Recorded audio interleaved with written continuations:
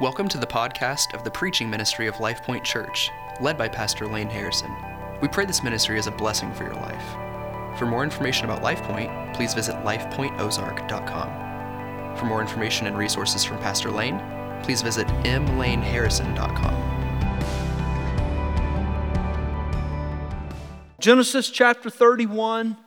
Genesis chapter 31. Today I want to take a look at the second part of Jacob's journey. Jacob's journey. While you're turning there, I want to remind you of two things. If you have recently begun to hang out with Life Point, if you've recently connected with us, I want to invite you next Sunday at 12:30 to explore Life Point. Explore Life Point. We serve a light lunch. So for us, it'll be a prepackaged, and we'll make sure that we are sensitive to those needs. But we share a little bit of the vision of our church. You get to meet some of the leaders of our church. We'd love to have you come next Sunday at 12:30. Let us know so we can have food for you. It takes about 45 minutes, and we'll be finished immediately after our third service. As well, our intercessory prayer team. I'm going to take some time in each of the services over the next several weeks just to highlight some of the ministries that we have and some of the ways you can serve, because some of these ways we've kind of had to put more on hold publicly and formally, but we're trying to reopen them cautiously and faithfully as we know we need to do. Of course, people have been praying, but our intercessory prayer team maintains an ongoing prayer list that they're interceding for throughout the week. And one of the ways they serve is that we have people in one of our classrooms in each service praying for our service. So right now we have people in a classroom in our facility that's praying for God to work in this service. If you're interested in getting more information or joining that team, let us know and we'll connect you with the leader so you can do that.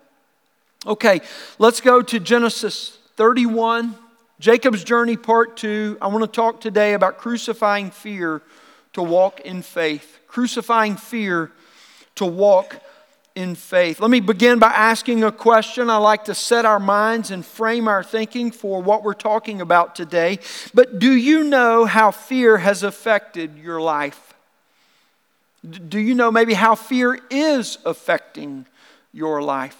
Now, some of you might be quick to say as an initial reaction, well, fear doesn't really affect me. But listen, friends, if I've learned anything in this season from people, if you say that, it's either you know it's not true, you are dead, or you're simply delirious, right? I mean, those are really the only three options. To some extent, even if it's just being tempted towards fear, fear has affected us all in many different ways. And what we're going to see today is how it is that fear ruled Jacob, such that it overwhelmed and consumed his life to lead him into condemnation. And until he handled it in the right way, the only way fear can be handled, he was not able to overcome it. But there's only one way to handle fear, and that's to crucify it. And that's what we'll see today. Here's what I want you to understand today. Fear drives to exhaustion and sinful condemnation, but faith reconciles us to walk with God in His peace and His love. You know, friends, what we'll see in Jacob's life is the only thing living to try and alleviate your own fears, the only thing that's worse than that is living to try and sustain somebody else's. For Jacob, fear was not so much about what his father-in-law Laban might do. Now, just so you know where we're at, Jacob has for 20 years now lived with the man that became his father-in-law. He left his parents and he moved from there back to the original place that his family was from so that he could take a wife. When he came to this land, he met Rachel, immediately fell in love with her at the well. He met Laban. He was there for a time, and then he asked for Rachel's hand in marriage. He agreed to serve for 7 years to be able to take Rachel's hand in marriage. And he served for those 7 years. And then the father Laban gave his daughter's hand in marriage. But on the morning after the wedding, he realized it was Leah. He'd been swindled. And so he goes back to his father or his father-in-law, and Laban says, you know what, serve me or finish out the week of consummation, and at the end of that week, I'll give you Rachel as well. and you'll serve me another 7 years for that. 14 years. And so at the end of that 14 years, Laban goes back to him. They renegotiate a strategy to grow the livestock and increase the family wealth. And he serves another 6 years. So we're talking about 20 plus years he's been with Laban. And he has lived in this constant negotiation or swindling, if you will. But what Jacob feared most was not what his father-in-law might do, but as any self-made individual fears most, he feared what he might not be able to do. You see, for the self-made person, failure is a far greater threat to their pride than fear of defeat. Why? Because it says more about self, leaving no one else to blame. But what we'll see today is driven to exhaustion by his fear. Jacob can take no more of it, and he decides he must leave. Now let me introduce this by reading verses 1 through 5 of chapter 31, and then we'll continue. Now Jacob heard that the sons of Laban were saying, Jacob has taken all that was our father's, and from what was our father's he has gained all this wealth. And Jacob saw that Laban did not regard him with favor as before. Then the Lord said to Jacob, return to the land of your fathers and to your kindred, and I will be with you. So Jacob sent and called Rachel and Leah into the field where his flock was, and said to them, I see that your father does not regard me with favor as he did before, but the God of my father has been with me. You know that I have served your father with all my strength. Yet your father has cheated me and changed my wages 10 times. But God did not permit him to harm me. Let's pause there. 20 years with his father-in-law, and it's time for Jacob and his end to come. Jacob heard the talk of his brother-in-laws, and he saw, critical word here, he saw that he no longer had favor in Laban's eyes. And so the Lord speaks to him and he says, Jacob, I want you to return to Canaan, the land of your father, and I will be with you. Now this was hard for Jacob because he knew that returning to the land where he had left meant one thing. He had to face his greatest fear. The reason that Jacob had to leave the land of his father because he had swindled his brother for a second time, and his brother had vowed to kill him. So returning meant that he had to face the greatest fear of his life, his brother, and the brokenness of their relationship. Friends, one thing about a sinful past that we must all learn, it never just goes away. Problems don't just disappear if we ignore them, and neither does sin. For Jacob, the fear and the angst that he left began to loom larger than it ever had when he considered his return. And what we see in chapter 31 is this stark contrast. If you're one of those people that like to mark in your Bible, I do this all the time because it helps me to highlight things and connect some of the dots. I want to give you a word to highlight. I want you to highlight the word Saul. And I want you to ask, what is it that Jacob began to see that caused some of his fear? And when you highlight what Jacob saw, also highlight or underline every time you see God telling him, lift up your eyes and see. Because there's a stark contrast between what Jacob saw and what God was calling him to see. One is a life of fear, consumed and overwhelmed by it. The other is a life of faith. You see, faith always lifts our eyes to God to see a different reality than the fear and what fear can never see in life. And so in verses 4 through 16, we see where Jacob takes Rachel and Leah into the field to tell them his plan. He no longer has favor with Laban, but God, he says, had protected him and is now leading him. The interesting thing I find here about this as well is this, that Jacob begins to recognize the work of God in his life. This is not something that he's ever recognized before. He's known that he's been blessed by God and called by God, but he's never recognized the work of God. But coming to the end of himself, he all of a sudden begins to recognize that God is working. And he says, Laban has changed my wages 10 times. But every time the Lord has continued and reminded me to lift up my eyes. So God told Jacob that he had seen all that Laban had done.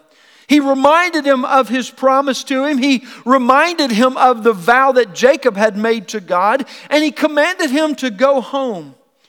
And when he tells this to Rachel and Leah, they agree because they too want to leave. You see, Rachel and Leah, as we saw last week, are so in turmoil over a lack of love from their husband and the bickering and fighting and competition with one another. They simply think maybe if we change our surroundings, what's raging within will improve as well. What I want us to see as we walk through this story today are 4 facts about fear's influence in us. 4 facts about fear's influence in us. And why is it that I say fear's influence in us? Because hear me, friends, this is critical to everything we see today. What rules in us determines how everything around us affects us. I'm going to tell you how I'm going to close the service today. I'm going to ask you to acknowledge the things that this season has revealed that have created fear in you. And then I'm going to ask you to confess that the situation, not even a pandemic, has been the source of creating our fear. Only the opportunity to identify it and reveal it. Things from outside of us do not create our fears. What resides within us is where our fears come from. What I'm going to call you to do today is to crucify your fear on the cross of Christ so that faith in God and His Word can live in you. So that no matter what comes, fear is not what comes out, but faith in how you walk. The first fact about fear that we see today is this. Fear drives by a false narrative that interprets everything according to the center of itself. Fear drives us by a false narrative that interprets everything according to the center self. You see, fear blurs a godly perspective by narrowing us to tunnel vision. You know what tunnel vision is? It's when adrenaline rushes, a response to fear or a response to the suddenness of something that startles us. And it causes everything in our periphery to go blurry so that all of our energy is focused on what is immediately in front of us. And this is what fear drives us to do. It drives us to a tunnel vision so that what is seen seems all pervasive. It seems larger and more dominant than it really is, more threatening against us than it would otherwise be. And in this tunnel vision, fear begins to inflame within us a paranoia that strips the ability to trust because of what we see. And so that tunnel vision drives us to interpret what we see, and it begins to shape the pattern of our thinking, hence paranoia, to think about what we see in the way we see it and not see it in any other way. And that paranoia fuels a narrative that is counter to God, that constantly interprets everything going on according to its storyline or its paranoia. Finally, through that paranoia, it justifies and it rationalizes our actions in accordance with the reality that it has created as we see it, instead of trusting what God has said about how He wants us to see Him. You see how fear drives us by a false narrative? And listen, friends, the more you listen to that narrative of fear, the more justified you will always make your sin. You will even know it is counter to God's word, but you will remain in justifying it because what you are looking at is fueling how you are thinking about and how you respond to what you are facing. If you want to know where fear is ruling you, listen to the pattern of your thinking in regards to what you are seeing. And if what you hear yourself saying to rationalize or justify your actions, to define or describe what's going on around you, if those things don't align and agree with the Word of God, you can know fear is ruling you. Oh, it won't be that evident. No, you'll be completely at ease with it, except for you won't be at ease. And you'll wonder why everything else is wrong when you know what is right and you keep going after it.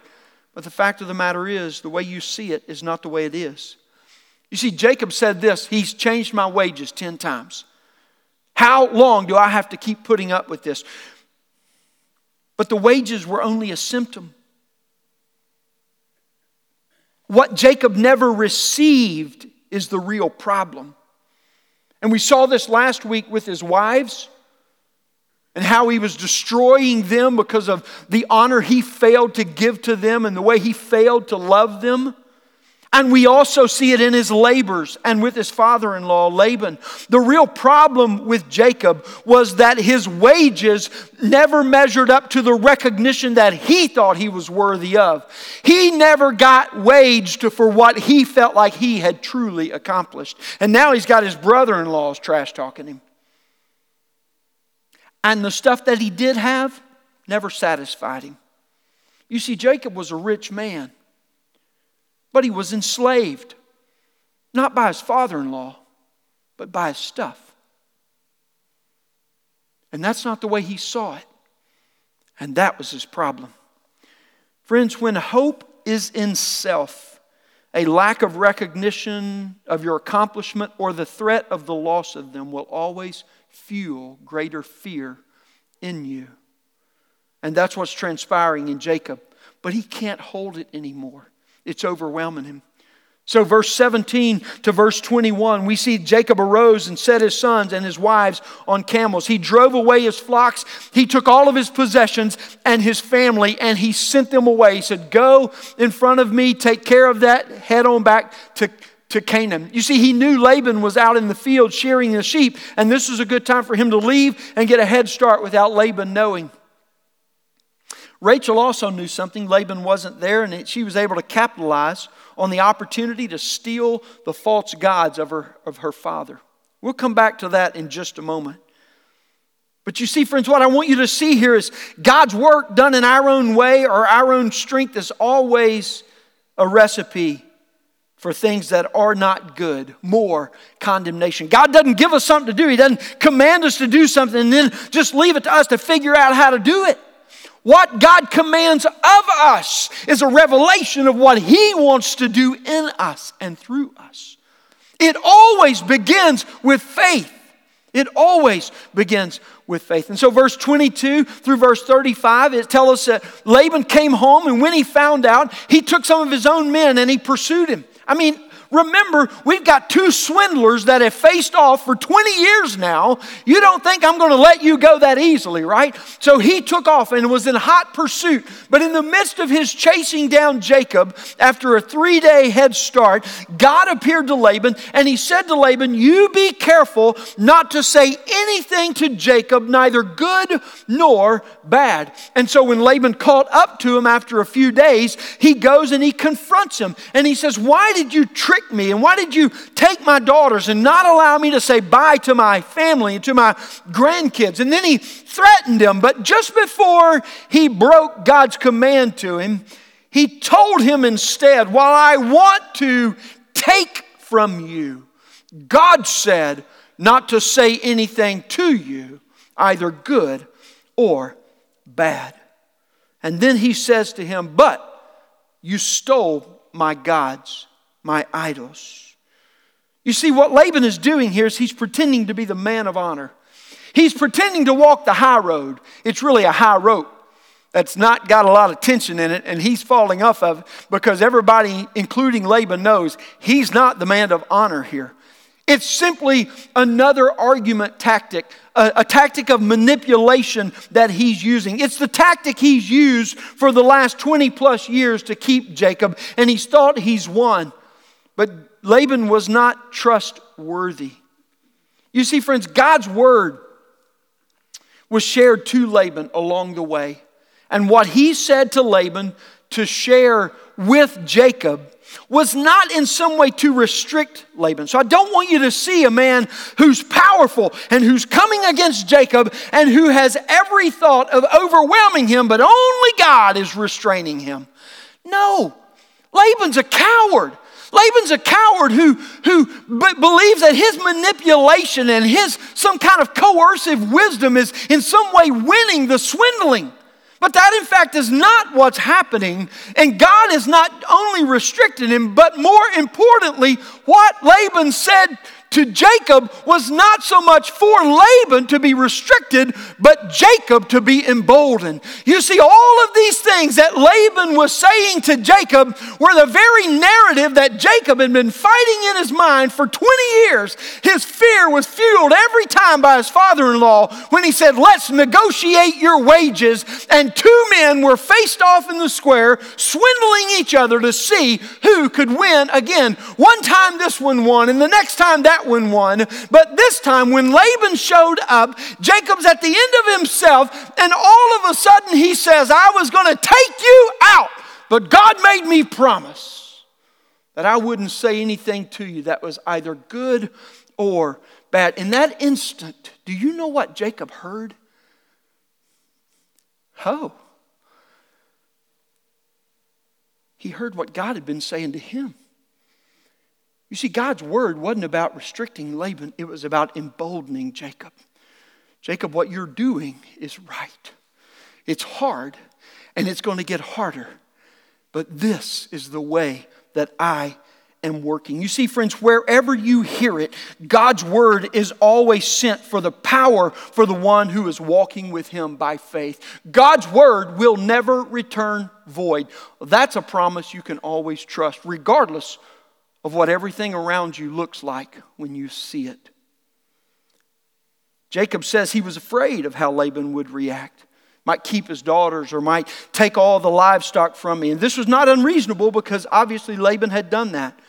But knowing he didn't take the gods, all of a sudden Jacob becomes a little indignant and said, let me tell you something. If you think I took your gods, I don't want your stupid gods. You look for them, and if you find them in our camp, whoever took them, you can take their life to take them back.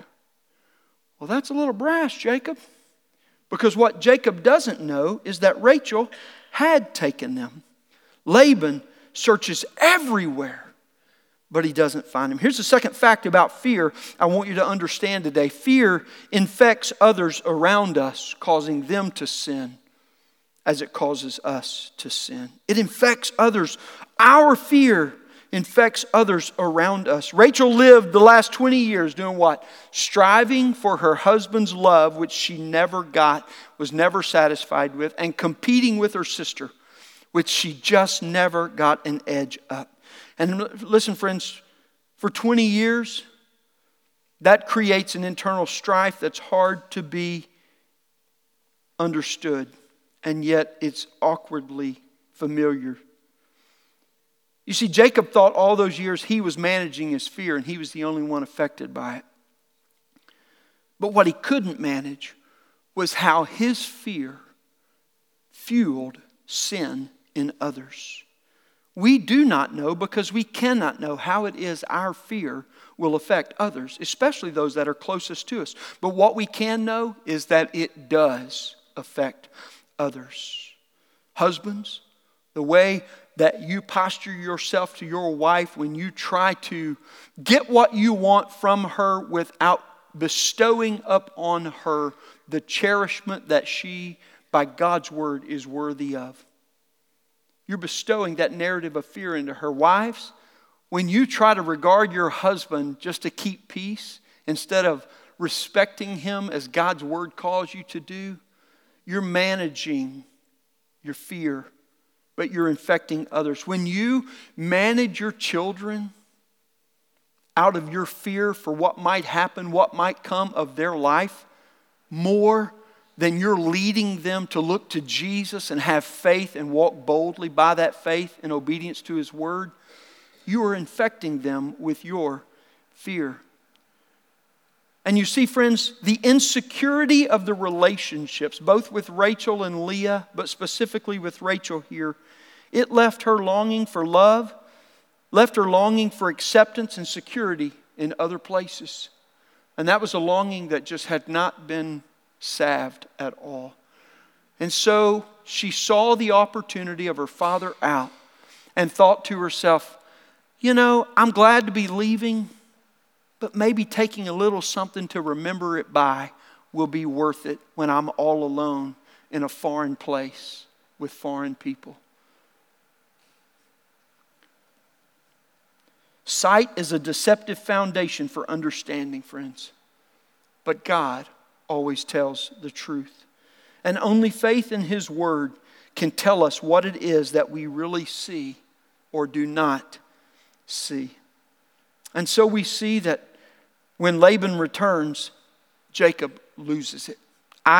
He loses it. Verse 36 of chapter 31 through verses 42, here's what we begin to see. A life that has been fueled by sin for 20 plus years creates an anger that erupts like a volcano. It cannot be contained. It makes me think of that movie Christmas Story. Maybe you haven't seen it. I'm not recommending it. I'm just saying I have seen it. And there's one scene where poor little Ralphie, one of the central figures of the movie, has put up with a bully all his life and he can take it no more. And he gets into a moment where the bully gets on the ground and Ralphie gets on top of him and goes into a tirade of hitting him. And he's the whole time going, you said this, you did that, you said this, you did that. And the movie just kind of polarizes around this moment when all of that anger erupts out of poor little Ralphie because he's getting even with the bully. That's what I see in Jacob here. He confronts Laban over the accusation and the search. And then he walks through every offense over the last 20 years. He recounts every way. I have served you. I have profited you. I have protected you. I've absorbed your losses when they should have been yours. And yet, all of this time, spewed it all. He says this, and he's not ended with this before. He says, God is the one who protected me all of these years. Verse 41 and 42, look at what it says. These 20 years I've been in your house. I served you for 14 for your daughters, 6 for your flocks. And if you've changed my wages, you've done it 10 times. If the God of my father, the God of Abraham, and the fear of Isaac had not been on my side. In other words, he's saying, the only reason you treated me with any dignity is because you knew what my daddy would do to you if he found out about it. That's what he said. Surely now you would have sent me away empty-handed. But with no regard for you, God saw my affliction and the labor of my hands, and He rebuked you last night. You see that phrase right there? That phrase is telling us what? That when Laban quoted God to Jacob, Jacob heard the voice that had been calling to him to get out and to walk by faith with me. And listen, friends, it's the voice of God that comes to us through His Word that'll cause us to begin to see the things around us with eyes that are different. Why? Because we see different? No, because we've lifted up our eyes and we've begun to look to God to show us those things. The third fact about fear I want you to see today is this. Fear fills us with angst, fear fills us with anxiety, and fear fills us with anger from exhaustion. Jacob was exhausted because he'd been trying to do all of this in his own strength, and that was his problem. He knew God's promise and he knew God's command. From the very beginning, he knew it. But he was exhausted from God's work because he was trying to do it in his own way and in his own strength. You see, friends, fear is a merciless slave master, driving one to the end of themselves. But not even exhaustion from our fear, nor the recognition of our fear is sufficient to break it and to relieve us from its hold.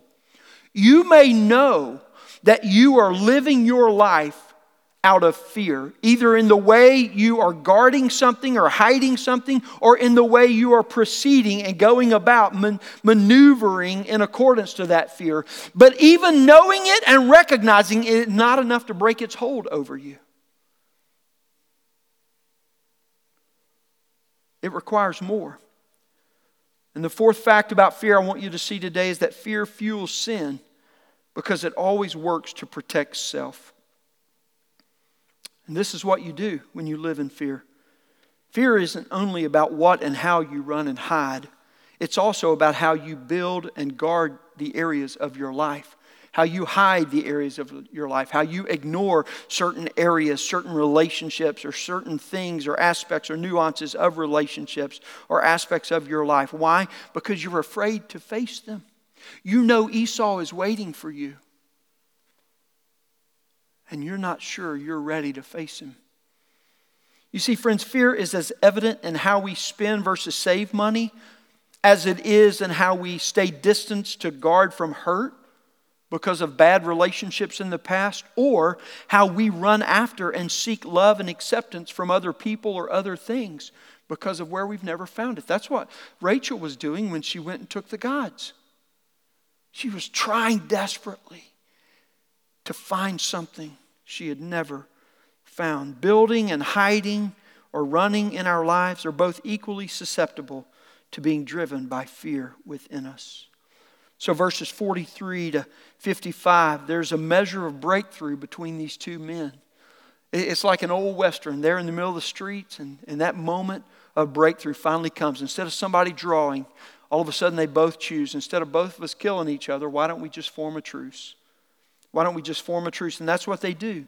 So Laban gets to say goodbye and Jacob gets to move on. But see, that peace that came at their estimation was superficial at best. Their sin was still hidden. Nobody had confessed it. Nobody had forgiven it.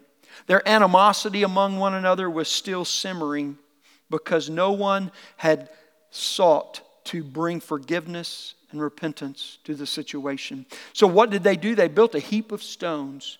A heap of stones that would serve as a witness between them and as a watchpost.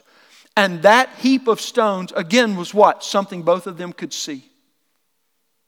You see, they're choosing ways to solve the situation out of things they can do in the way they best see fit. And they said, it's kind of like drawing a line in the sand, except they heaped stones up. And they said, every time you see this heap of stones, you'll remind you don't come after me and I'm not coming after you. And they reached a truce by mutual agreement, something they could both see to remind them of their agreement. 20 years of swindling over the most precious, important aspects of life leave both of them exhausted and unable to trust each other. What's really going on in this passage of Scripture, friends? I'll tell you, fear is taking its full effect. It's destroying and it's deceiving, and that is what is being revealed here. That's what's being revealed. So we see at the beginning of chapter 32 that Jacob travels and he is met by God's angel. And he recognizes that this person he meets is actually a representative of God. And he knows that it means one thing, that in fact he will have to face the greatest sin of his life that he's been living under, his swindling that brought him to the point of making his brother want to kill him. And he's going to have to face Esau to bring redemption and reconciliation to that, however God is going to do it. And he has no idea how that's going to transpire. But how does he know this? The Spirit. When God works, the Spirit will always be faithful to show you where you're not walking in faith. He had to deal with this. He had to overcome his own fear, but instead he was overcome with fear and anxiety about that. So what does he begin to do? He begins to make preparations. You see, a man or a woman can't walk with God as long as they are at odds with other people and they remain unrepentant in their sin. God does not walk with us in our sin. He calls to us to come out of our sin and to come to Him. And getting right with God always leads one to labor to be right with others. Now granted, friends, you can't control what they're going to do, but you can control what you will do.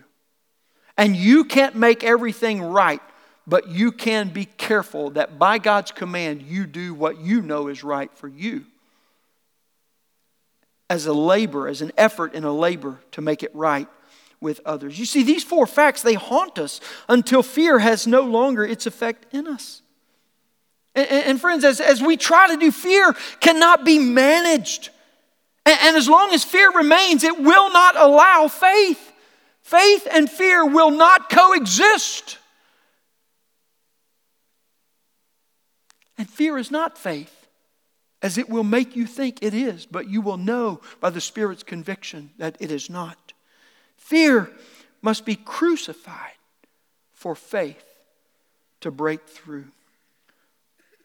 Briefly, let me look at these 3 steps that we see with Jacob, where he crucifies fear so that it can become faith. Chapter 32, verse 9, we see the first step along this path to crucifying his fear to become faith. He surrenders his all to the Lord. Verse 9, he said, O God of my father Abraham and God of my father Isaac, Lord, who said to me, return to your country and to your kindred that I may do you good. What is he praying? Jacob is praying the word of God that he has heard back to God. He's saying, this is what anchors my faith now. And then verse 10, I am not worthy of the least of all the deeds of steadfast love and all the faithfulness that you have shown to your servant. For with only my staff I crossed this Jordan, and now I have become 2 camps. Please deliver me from the hand of my brother, from the hand of Esau. Listen to this. Listen. This is where fear breaks. Are you ready? For I fear him. Confession breaks fear. And that he may come and attack me and the mothers with the children. Friends, fear cannot rule where pride does not remain. Jacob is a man stripped of every aspect of his pride. And here, fear gives way to faith. You know, it's better to start with prayer than to use it as a last resort. But no matter when you get there, make sure that you get all there in prayer. Isolated and on his own, Jacob prays to the Lord. It would be interesting for you to read these verses aside the verses of Jesus in the Garden of Gethsemane when he left the disciples and went on a little further on his own and prayed to the Lord. Father, if there is any other way that this cup can pass from me, let it be. Nevertheless, not my will, but thy will be done. Jacob said, God help me, I am afraid of my brother. Whew. This prayer is effective for one reason, friends. It's the same reason that every prayer offered to the God of Abraham, Isaac, and Jacob is effective: righteousness. That's what James 5 tells us. The effectual, fervent prayer of a righteous person availeth much. It is only the prayer of the righteous that is faithful and that is effective before God. And what is it that makes us righteous but not ourselves, but He alone who died for us? He confesses his unworthiness of God's love and he surrenders to God's work in God's way. The old hymn, Rock of Ages, tells us, nothing in my hands I bring, simply to the cross I cling. Naked come to thee for dress, helpless look to thee for grace. Foul I to the fountain fly, wash me, Savior, or I die. Jacob has done all that he knows to do. And the whole life he's built now stands divided because of his fear. And at the end of himself, the Lord has become his only hope. But friends, when you get to the end of your rope, the Lord will always prove sufficient for your hope. Cry out to Him for help. He will hear, He will come near. Trust the Savior and His promise and surrender all to Him by obeying His command given by His word. The second step is not just to surrender, but secondly to submit your whole life to His way. The Alone is a reality series, and it follows 10 people who are dropped off in the middle of absolutely nowhere where a sane person would want to be. And they're dropped off alone with only 10 tools, like a flint rock or a hatchet or whatever they've chosen. And in one of the first series, they always do some preliminary interviews. And you can kind of tell how it's going to go by the way they set them up. And this one guy's going, oh, I'm going to kill it, man. I'm going to win the $1 million. I got this. The first night, they feature him. He gets his makeshift tent set up. It's basically a tarp strapped over. And outside of that tent comes, at some point in the night, a bear and a mountain lion. And all you hear on the video is him, just the narrative of fear that is ruling in his mind. I love my mama. I want her. Where's my family? I'm scared. I mean, he's just going at it. Go back and watch it. You'll enjoy it. He barely makes it to sunrise before he taps out. I'm done. I am not coming back to this place. Why would anybody want to be here? And I agree with him as I get up and go to the fridge to watch the remainder of the episode. Friends, Jacob was alone, but alone he met with God.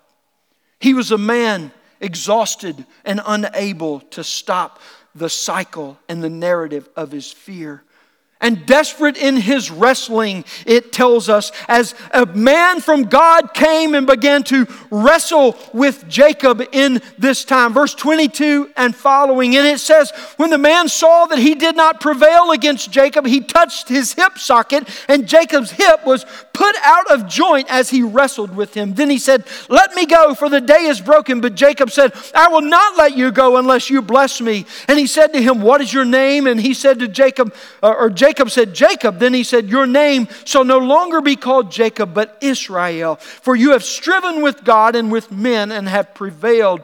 Then Jacob asked him, please tell me your name. But he says, why is it that you ask me my name? And there he blessed him. So Jacob called the name of the place Peniel, saying, for I have seen God face to face, and yet my life has been delivered. He wouldn't let him go. He was fighting with God.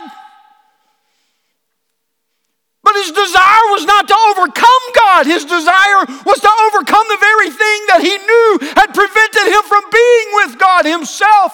And he would not let go of the man of God until he blessed him, because he was out of desperation saying, God, if you don't purge me from all of this, it will come back greater and more than I've ever seen it. Purge it from me and fill me with you, God. You. Says he was bruised, and then he was blessed by God. And Jacob wasn't bothered by the bruise.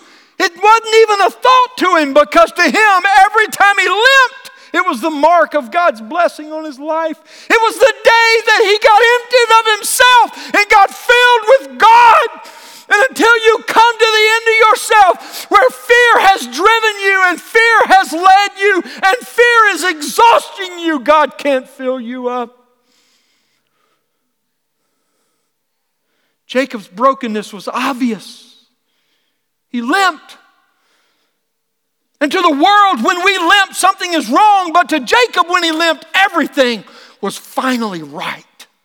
Finally right. His life was emptied of himself, and it was filled up by God. How often we think, if God's going to use me, He's got to heal me, He's got to fix me. Don't tell Joni Eareckson Tada that, who as a teenager broke her neck, and she's lived her whole life paralyzed, and not a bit of it has stymied her witness for God. You see, friends, God redeems us, and that doesn't always translate to mean He fixes and heals us. God's not looking for your strength. He's looking for your surrender. He's looking for your submission to Him. He doesn't need your ability. He is our ability. God is looking for your availability, not what you can do, but what you will submit your life to let Him do in you and through you. You see, Jacob was bruised and he was blessed for righteousness' sake. But when he limped away, he was full of joy and peace and didn't even know the limp. Many stay at a safe distance from God because while we want the blessing, we fear the limp. You want God's blessing, but not enough to submit it all. So you submit a little bit. You submit and substitute some areas of life. You say, God, do a work here. And God says, I'm working here. And until you go, okay, your way and not mine. You see, friends, Jesus went alone to the cross to bear the curse of our sin once for all. And alone on the cross, the Father laid on Him the curse of our sin, so we would no longer have to bear the curse of our sin. God then measures out His grace in order to save us and to sanctify us for His purpose and for His work. That's why there is no fear in love, His Word says, but perfect love casts out fear. You may be limping, but you are full of peace. You are full of joy because you are filled with Jesus Christ. Is He enough? The only thing God ever bruises or breaks in us is that which is already killing us, sin. That's why Paul says in 2 Corinthians, 3 times I prayed, and God said, my grace is sufficient for you.